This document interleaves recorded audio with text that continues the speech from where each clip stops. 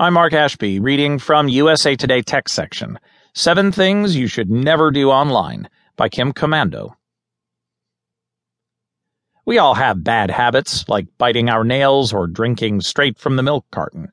While it's bad form, it won't steal your life savings. It won't target your children. As a digital expert, I cringe when people confess their hazardous activities and unacceptable etiquette. It's time to quit the bad behavior. Here are 7 things you should never do online. 1. Be gullible to posts and videos. It doesn't take much effort to create a convincing hoax. With the right phrasing and a dab of digital wizardry, you can convince millions of people that Brad Pitt committed suicide, or drilling a hole in your iPhone 7 will reveal a hidden headphone jack. A recent hoax alleges that Facebook's privacy policy has changed, and all your pictures, posts, and messages will now become public. People are upset and posting false status updates that they do not give Facebook permission to share their private content.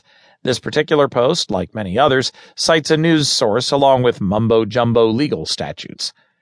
True, it's hard to tell if a hoax is a hoax, but if you hear something shocking, run a quick internet search before you believe it. You may save yourself a lot of embarrassment, and you'll leave the pranksters less reason to fool people. 2. Skip setting up two-factor authentication. Don't let the fancy name two-factor authentication throw you. It just means that to log into your account, you need 2 ways to prove you are who you say you are. It's like the bank or DMV asking for 2 forms of ID. Most major services and companies, such as Amazon, Google, Facebook, Microsoft, and Apple, offer two-factor authentication. It's essential to set up. This way, no one can access your account if your password is compromised. Some sites ask for your cell number so they can text supplemental access codes if a password reset is enacted. You can also get alerts every time your account is accessed from an unfamiliar browser or device. I have the steps necessary to set up 2FA on my site. It takes just a few minutes, so do it now while you're thinking about it. 3. Use the same password for multiple sites. Passwords used to be so easy. Your pet bunny was named Pinky, so that became your password.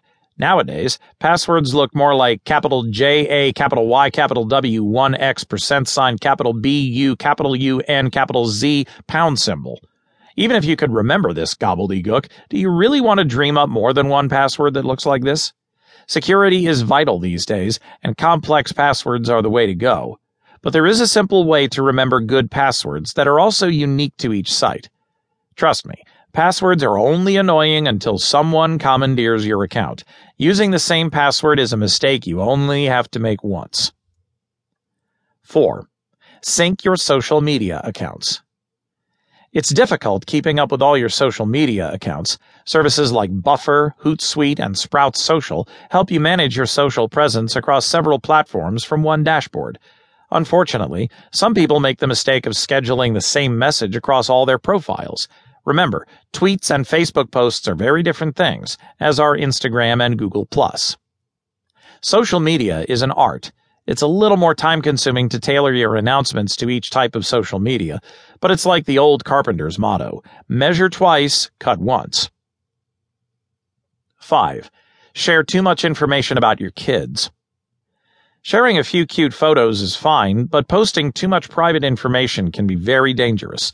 I even warn the parents in my family. Suppose your 8-year-old daughter is at soccer practice, and a stranger approaches and says, "Hi, Susie, I work with your father John at the dentist's office. He just had an accident in his blue 2014 Honda Accord, and your dad asked me to drive you to him at St. Vincent's Hospital."